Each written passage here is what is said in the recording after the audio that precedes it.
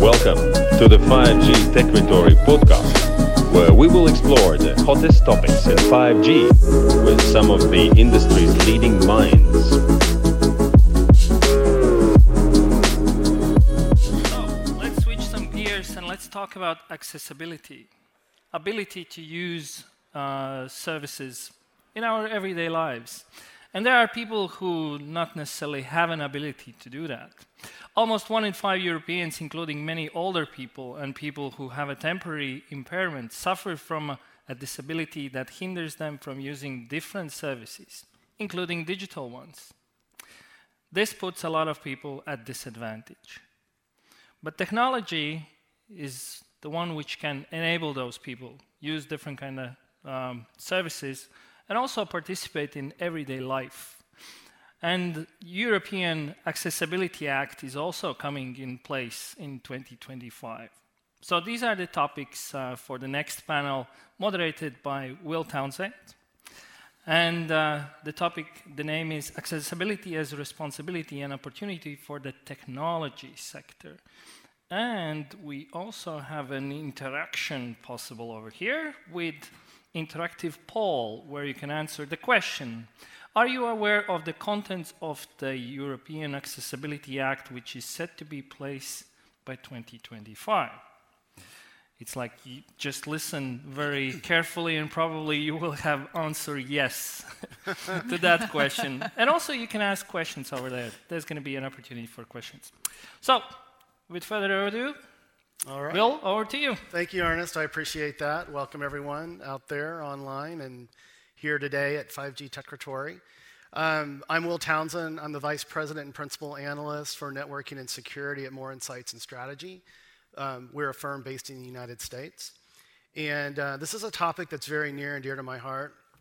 I actually have a nephew and a godson that have disabilities. And we often focus on the digital divide, connecting the unconnected. And that's a global phenomenon. It's actually the subject of a book that I'm currently writing called The Human Network. But we're going to talk today about digital accessibility.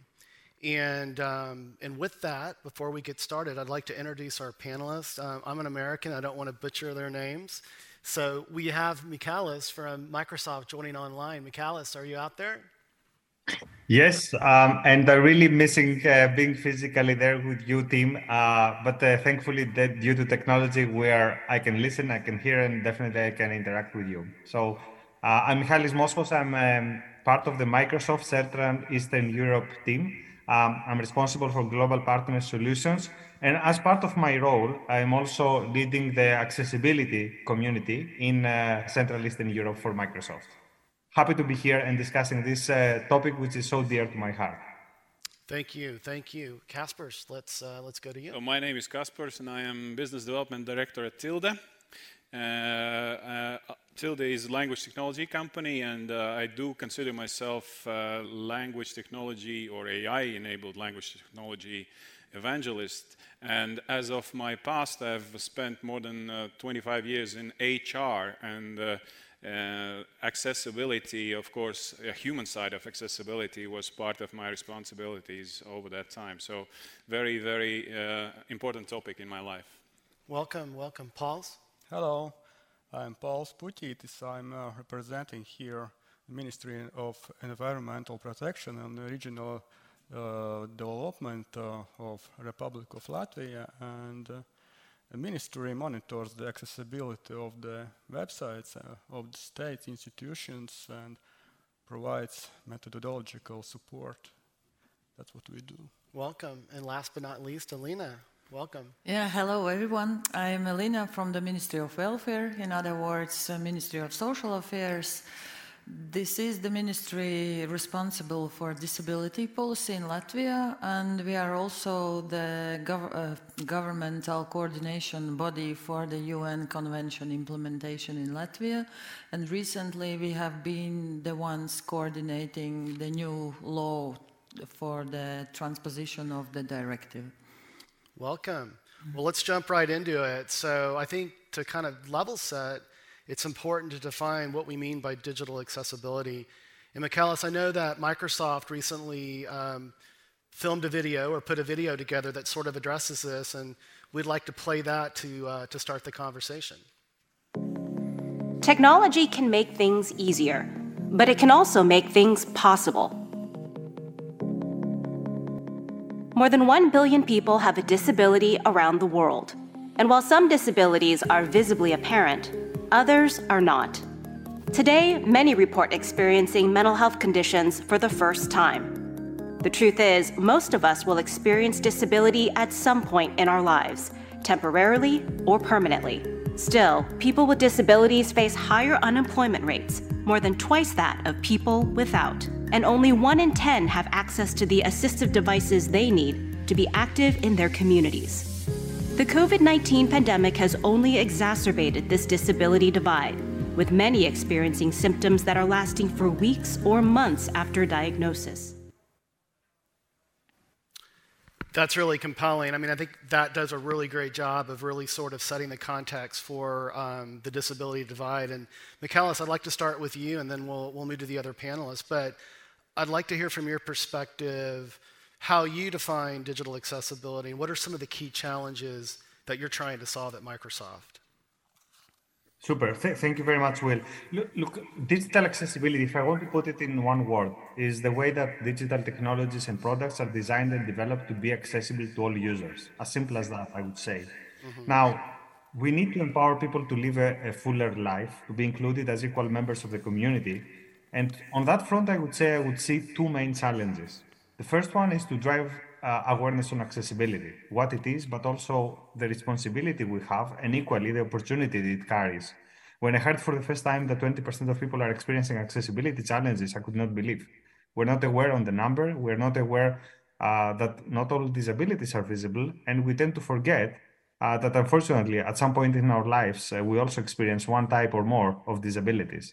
Now, the second challenge is to drive inclusion by design. Now, if you don't do that, you exclude people at products or services that you design. When you design a product without having in mind how a person with dyslexia, for example, consumes content, then you exclude that community. So exclusion is a hard reality to accept in our modern society, I would say. And we do not assume. We should stop assuming. We should include by design, I would say. These are the 2 probably challenges that we say are fourth and foremost important to address at the first stage. Yeah, and I remember when we were all preparing for this panel, you touched on the point that accessibility, disability can be both temporary and longer term or permanent, right? So I think the way that we have to approach this is sort of keeping both of those in mind. But Kaspers, would love to get your perspective here. Yeah, I will narrow it down because I represent language technology. So in our context, accessibility deals with people accessing information, knowledge, and services in the digital realm.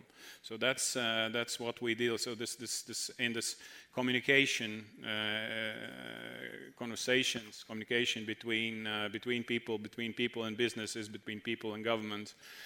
Between each other, of course, and and we are focusing on availability of those assistive technologies to people representing smaller communities, smaller nations, because to the large extent there is more out there for English speakers. There is more out there for other large communities and smaller communities. People with special needs in small communities deserve same access to technology, same access to information, knowledge, and services. So, Alina, I imagine, given your position, you're very close to this. So what are some of the key challenges that you're seeing in Latvia? Yes, if we speak about Latvia, we have 200,000 people with disabilities in Latvia, which makes around 10% of the population. But I would like to specify that we speak here not about specific diagnosis or disease. We speak about functioning limitations that are caused by some disease. And this may also affect any other person with no administrative disability status. But one one of the challenges, of course, is the possibility to use the new things, services, apply for services, receive answers, to be independent and lead their lives as they want to, not being forced to rely on some specific small doors behind the building, on some specific page where they might find information, to be able to operate on the same terms as everyone. And I would say, yes, the main question is not anymore why do we need this and what do we need, but how to do it. This is the main challenge currently. Sure. And Paul's, anything to add there? There's, I think, Elina said, I wanted to add, when we are going and see the material world, and we see the people with disabilities, they want to do the same we are doing, and that's the same in the digital world. They want to do the same we can do there. So, for me, the big question is, what's the responsibility that needs to be taken by, governmental bodies, municipalities, and industry players that can make a huge impact like Microsoft? Is it a public-private partnership? The answer, I think, is probably yes. But Elina, I'd love for you to weigh in on this. Yes, our task is, of course, to create the legal regulation, the framework where do we operate, what are the requirements, what do we procure as services or goods when we do procure something, so that business sector knows in advance what will be requested in next coming years. And here, of course, the Accessibility Act has made huge changes. It was adopted in 2019, and those last years have been very difficult and challenging also for member states themselves, because the Accessibility Act actually is very different from other directives where you might read very specific requirements. Here in the Accessibility Act you mostly read the end goals, the functionality that needs to be achieved. It does not prescribe how you get the there, recipe. right? How do you land there? Yeah. And this is the challenge to answer the question how. So currently the governments are, all of them, doing the legal framework establishment process. Some of them are already further down the road and some of them not very far, but until 25 we need to be in the place where the legal acts are fully in place and business sector is ready to use them, to implement them, to apply them in their everyday life. Pauls, are you part of that recipe to get to that end goal? My job is to work with public sector, public bodies, how these websites and mobile applications which must be accessible. So what we can do, we will be happy to make workshops and trainings together with business partners for private sector also, and also for end users. A lot of people don't know actually what they can gain if the website is accessible. They don't have this experience at all. Sure. So if they would know this, the business possibilities would be much more bigger than. Sure. Michalis, would love for you to weigh in on this as well. What's your perspective here? Look, first of all, I'm very honest. We haven't met with the panelists before, but I was so moved to listen to Alina describing about the European Accessibility Act and what is our responsibility on that front, because I think that both government and private sector needs to hold hands together. This is something that we need to advance how the community will operate in the future. For us, it's a monumental change and an opportunity that we have to include everyone in the play. So what we're doing on our front, we're checking against those requirements to ensure our products are fully compliant. And in many cases, we try to push further the envelope on accessibility, as we have started years back on our own journey as a company, as Microsoft. Now, also, what also was mentioned before, we participate in the discussion. Again, the Accessibility Act shows what you need to deliver, but not how to do it.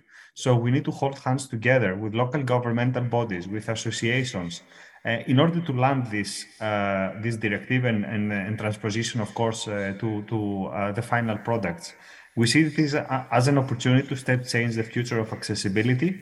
And we also believe as a company that what happens today in Europe will continue to more countries. So what we do is we also share internally in the company the experience with our peers, and when we do changes in the products, we advance those changes worldwide.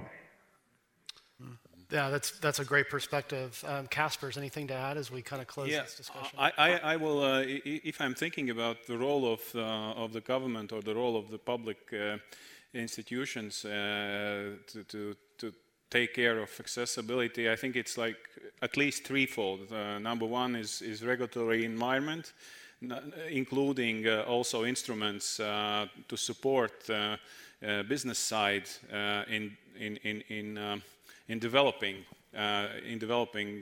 those tools and technologies, because it takes it's actually quite costly,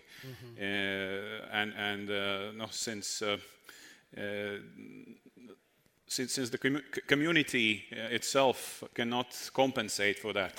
I mean, people with different needs, so we need to somehow find or join forces in that regard as well. Second role I see is government should lead by example. Yeah. I truly believe that when we talk about accessibility, we should start with the public sector. We should start with government institutions, making sure and demonstrating how this should work in real life. And last but not least is this partnering with businesses and partnering with NGOs, the organizations representing those people, those groups of people with special needs, to have a common understanding, having a common understanding of issues related to that, and then jointly finding solutions. Mm-hmm. Well, I'm glad to hear that my esteemed colleagues agree with me that it's definitely a public-private partnership. Let's move to sort of, at the end of the day, proof is in the execution, right?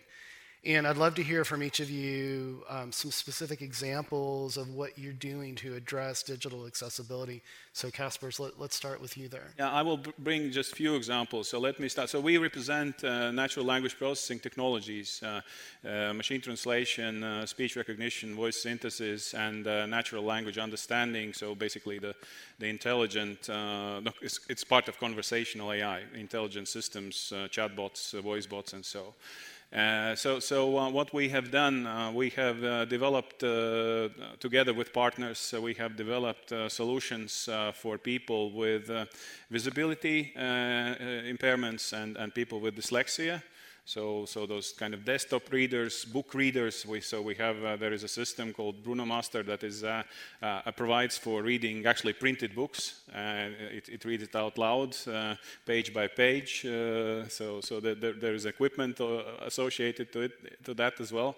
Second area is related to speech recognition. So people with hearing impairments. So we have provided technologies for real-time captioning, for subtitling of audio and video content.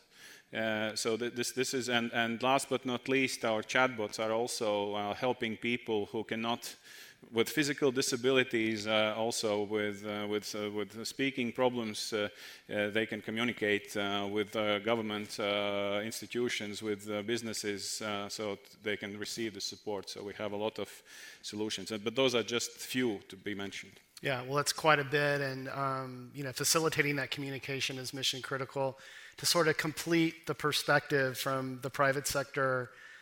I know, Michalis, Microsoft's doing some incredible things here. I know the company's been focused on accessibility for many, many, many years, but can you cite some recent examples of things that the company's been working on? Yeah, I will say, to be honest, I will try to address the accessibility journey because I think, I mean, everyone knows the features, the many features that we have in our products and services. I mean, looking at Teams, looking at Microsoft 365, you have more than 100 and 150 accessibility features. I can take the Windows 11 example with tons of accessibility features that we update continuously. But I think the essence for us is how to strengthen the ecosystem. So for us, number one priority is to raise awareness about the issue at scale, and we do start with ourselves. I think you see the badge that I have on the back of myself. So we are having a training that is mandatory for all employees when they join Microsoft to have an accessibility training. This is one of the mandatory things that we ask everyone to take. And also we continue the learning with a badge on accessibility, so complementary learning. And we compete with each other. We compete between the regions, the countries, on what is the accessibility achievement that we had with our employees, because we want really to drive awareness about the issue, and we want to drive awareness of what it is and how to solve it. Now, the second one is we try to ensure that internal and external engagements are accessible, meetings, events, websites, and definitely support our partners on how to drive similarly accessible events and websites and services, I would say. We also have suppliers. We have prerequisites with our suppliers on having an accessibility agenda and having accessible features in their services that they deliver to Microsoft. And of course, I think the important for us is to design products with accessibility in mind from the start. So following inclusive design principles. So we have a disabled community being part of our product development teams. We have testers on that front. So we are actually designing within the community, with the community, I would say. And the last one is what has been mentioned before, help our customers to progress their accessibility journey, having executive briefings, hackathons together on accessibility to try to solve real life problems that we see happening in the communities. We educate them, but at the same time, we learn from them, from their questions, from their challenges that they face. So these are a few areas, not about the features per se, which is actually the outcome of all those actions that we take as a company. Right. Before I became an analyst, I spent 30 years in corporate America and worked for companies like Dell and Compaq Computer. And it was always mission critical to get that customer feedback and input to refine the product, whether it was a consumer PC or a commercial desktop or notebook computer. And what impresses me about Microsoft is you focus on that. You're actually collecting that input from people with disabilities and using that to build viable products and to build out your roadmap. So completely impressive, and please continue that work. It's very important. But let's get the sort of the citizen service perspective. Alina, let's start with you. Specifically in Latvia, can you provide some examples of what you're doing? I would divide this in two parts. Besides the directive and the law itself, what we do as a ministry, as a policymaker, and as an administrative body. Of course, if we want to prescribe some mandatory procedures for the private sector, we have to comply with them ourselves. So this goes both to the web page, meetings and events. We have a checklist when we organize events, what should be ensured, and this includes not only physical accessibility, but also hearing loops, subtitles, deaf language interpreter, and etc. And meetings by now, we have also cooperated with Tilde, providing the subtitles or the separate screen with the speech-to-text possibility, which actually was not very easy because the auditory usually requests something like a velotypist service that is available in other European languages. In Latvian language, it was not recently very common here as a small language here. But besides that, we have also a national program for assistive technologies, devices provided for people with disabilities, and this includes not only functional beds and physical disability goods, but also technologies, programs, communication devices, applications and pictograms, typhlotechnics and such things. They are not very broadly requested, I must admit, mostly probably because the skills of the target group are not up to that level, right. Which means that this is also a domain where we should invest our efforts to make them capable of using what we provide to them. Right. Yeah, it's that digital literacy. And there's a huge gap when you just look broadly at the digital divide and, you know, parts of the world that are unconnected. Like, you know, in my home country, there are efforts to bring connectivity into these underserved communities. A lot of them are socioeconomically disadvantaged. But then what happens when you provide that connectivity? How do people know how to use or even have access to devices? If I may add, I think the subject of developing digital skills in society is very, very topical here in Latvia, but not only. But I think we tend to forget that we have to be inclusive, also thinking about digital skills development. So we have to also introduce methods, tools, and ways of people with special needs can learn those new things, those new technologies, and using, so those, to improve their digital skills. Absolutely, it's mission critical. Pauls, I don't want to leave you out of this topic before we move on, but what are some examples that you and your ministry is focused on? Yeah, thank you, Kaspars. You told about speech recognition and chatbots.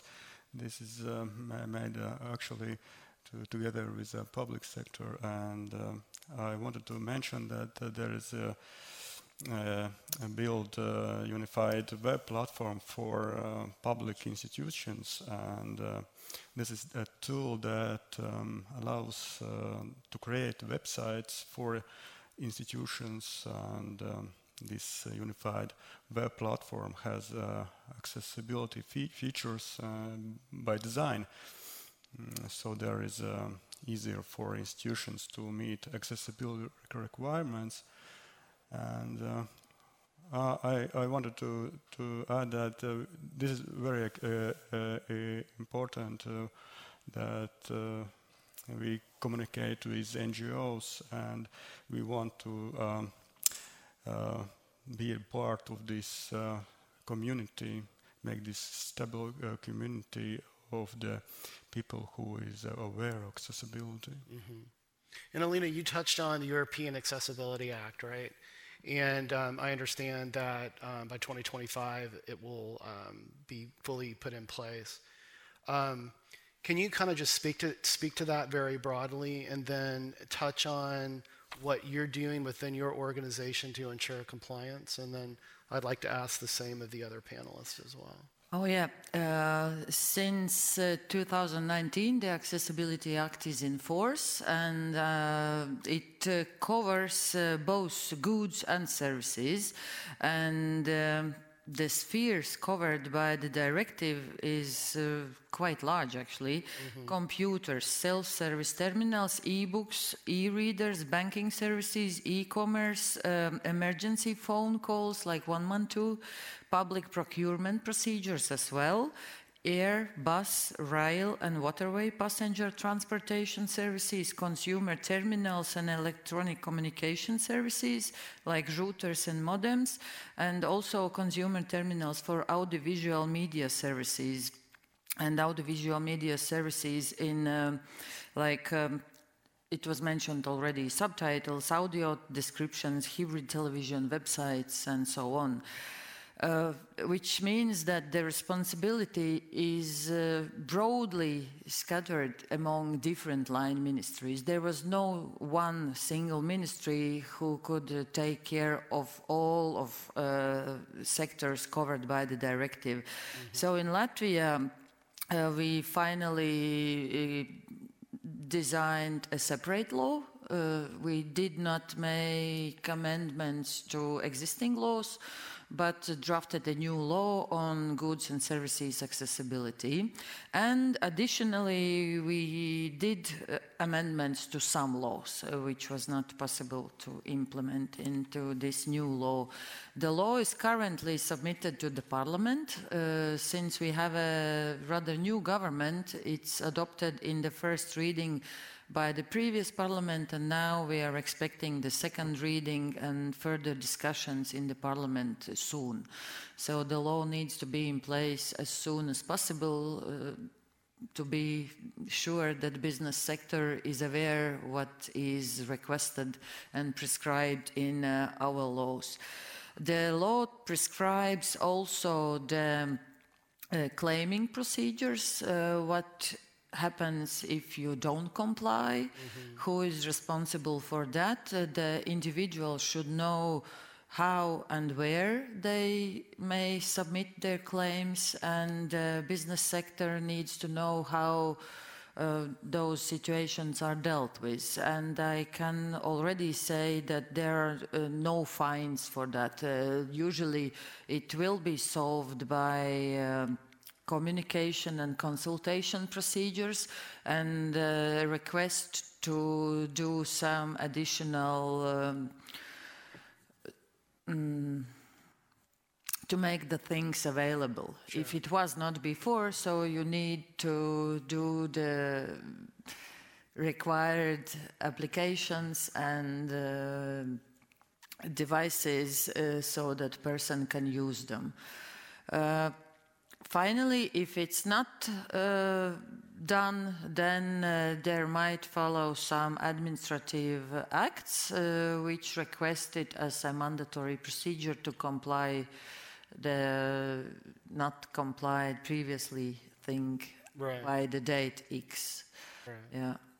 You know, it is quite extensive, and it's going to take time to implement, obviously.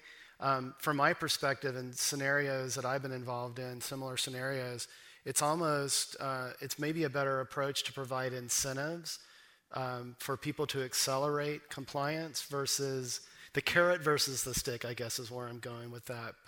But Paul, is anything to add? I don't know. If it concerns the websites which I'm working to, I wanted to add that we have prepared guidelines for website accessibility monitoring, and we can share these guidelines with private sector as well, as much as concerned to me. But according to European Accessibility Act, I wanted to add that as far as we are speaking about websites and mobile applications, there is another directive which applies to public sector, and this directive will be actually as well. It should be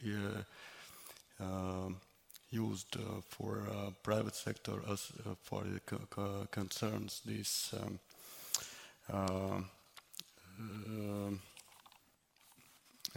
passenger transport services and so on, because these companies, for example, Airbus and rail or waterborne companies, their websites and mobile applications must be accessible according to these guidelines, which we are calling WCAG guidelines. And so, yeah, these two European acts goes together.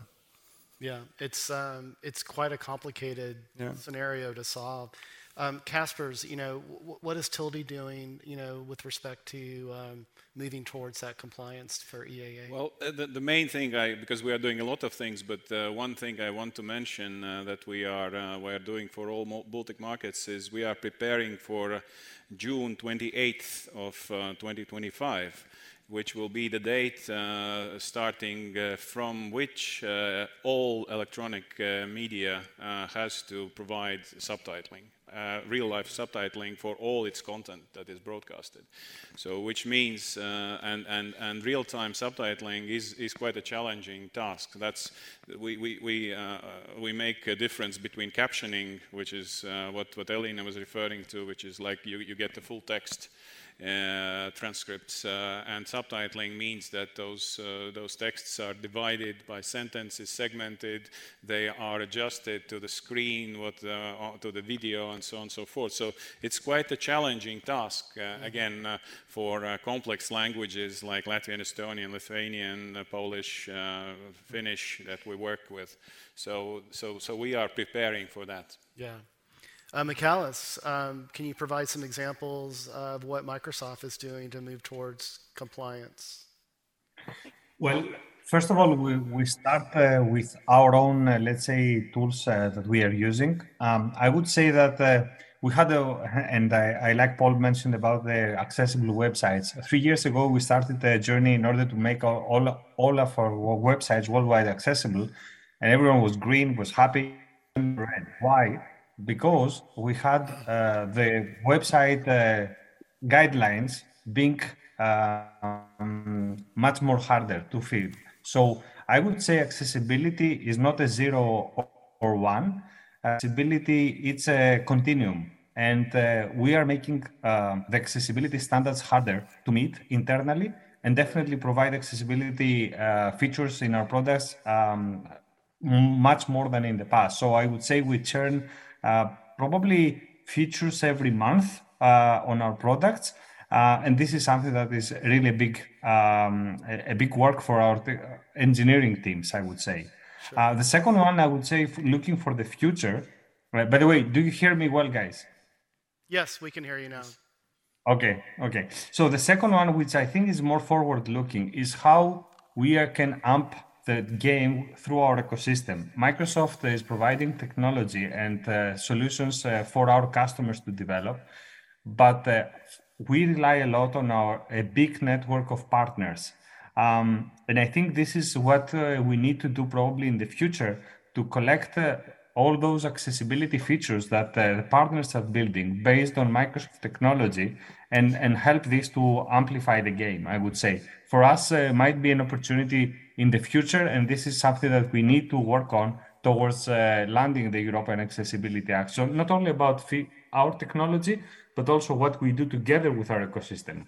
Sure. No, I totally agree. And so as we wrap up the conversation, I would be remiss if I didn't bring 5G into the conversation.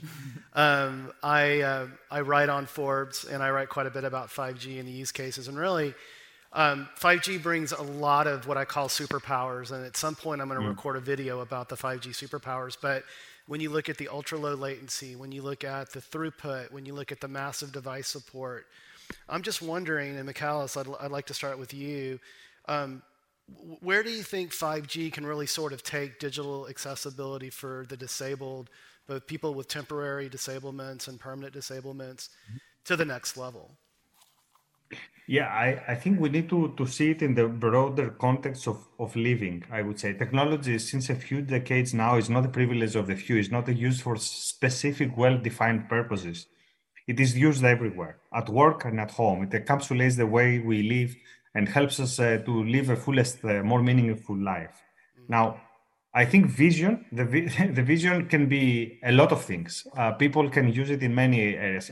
An example, wayfinding for people with disabilities, moving and navigating more independently in an area where 5G is going to benefit them.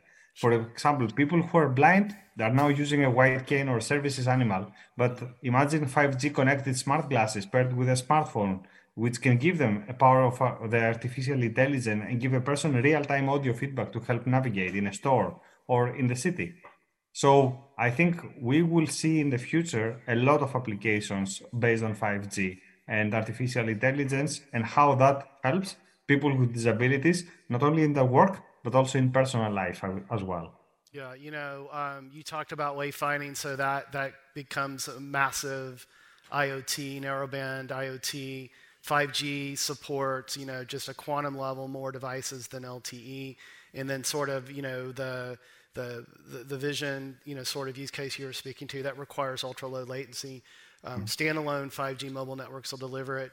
Casper's, the same question for you. Yeah, a very quick answer since we are running out of time. I believe in our case, it's all about connectivity between devices that people are using as assistive technology and speed of exchange of data. So we can provide all the technologies almost in real time. So that's very, very important that we can move large chunks of data around very quickly so those technologies can really work. Right. To their full extent when used on those devices. Yeah. That's probably our perspective. Sure. And Alina and Pauls, I don't want to put you on the spot because you're not necessarily technologists, although you might be, but I know that you work very closely with the carriers here in Latvia, LMT and others. I mean, do you see 5G unlocking anything special? Yes, I would like to underline that one sector where we see it might have a good impact is long-term care and home care services, where we all face a lack of workers, but there are certain things where you can replace the carer as a person and use technology instead. There is assisted living and smart homes element that is not very broadly used currently in Latvia, and we will have a structural funds supported measure in coming years where we very much expect the private sector cooperate with the social service providers to create such innovative solutions in the long-term care and the home care sector. I love it. Well, that concludes the panel discussion. I want to thank my esteemed colleagues for a very insightful discussion. I loved how we got both the public and the private perspectives on this.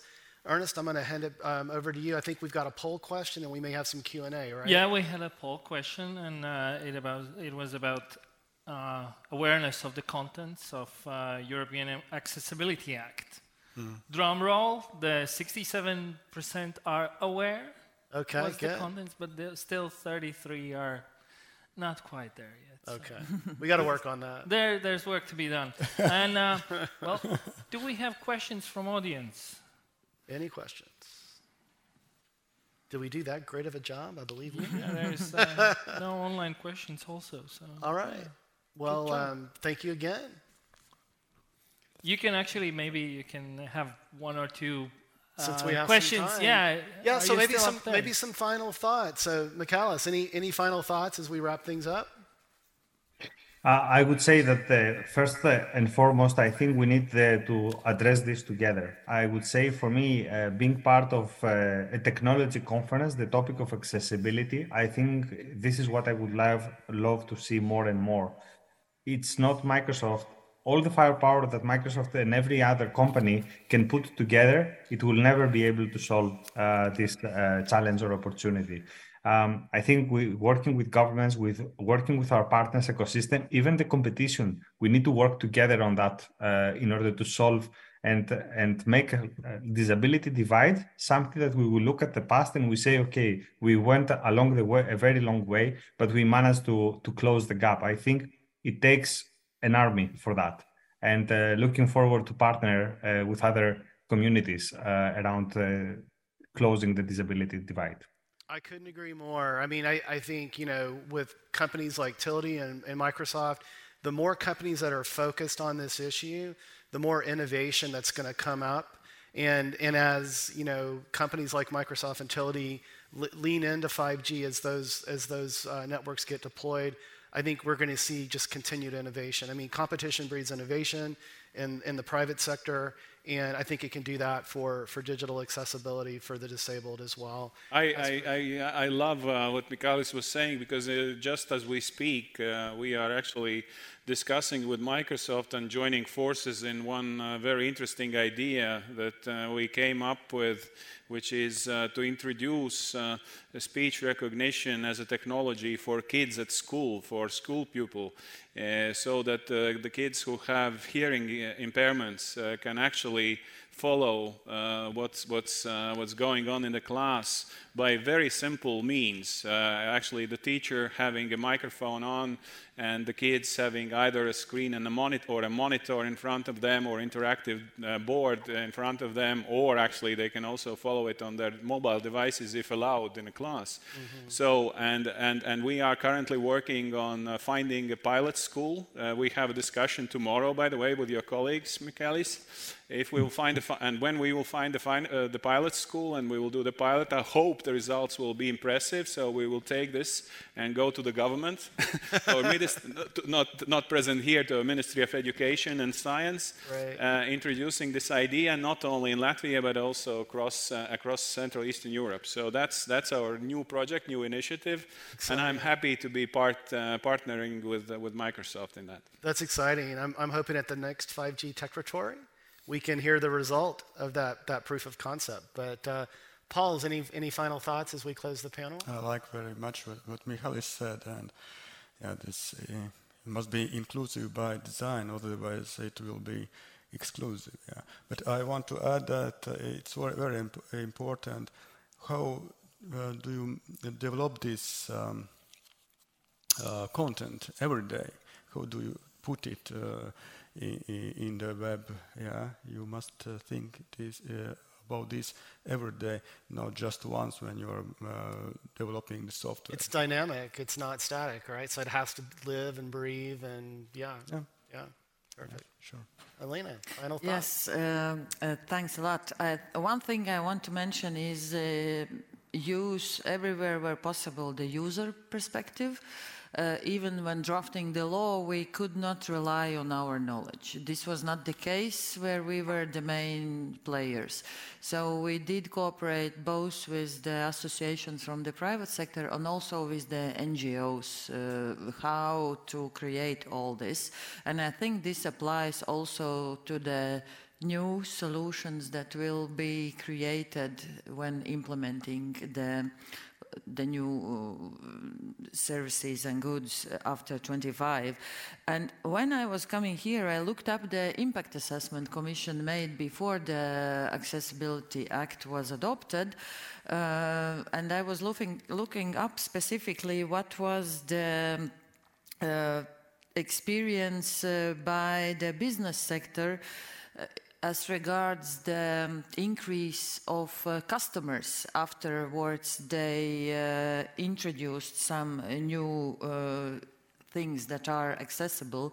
And actually, 7% of them responded that the number of customers increased by 7%, then 19% said significantly, and 28% stated that slightly increased. So which means that we have more than half of the respondents from the business sector see an increase in number of customers after they make their things more available, which makes a business case, I think. It does. It's very encouraging that we're on the right track, right? For sure. Well, with that, Ernest, I'm going to hand it back to you.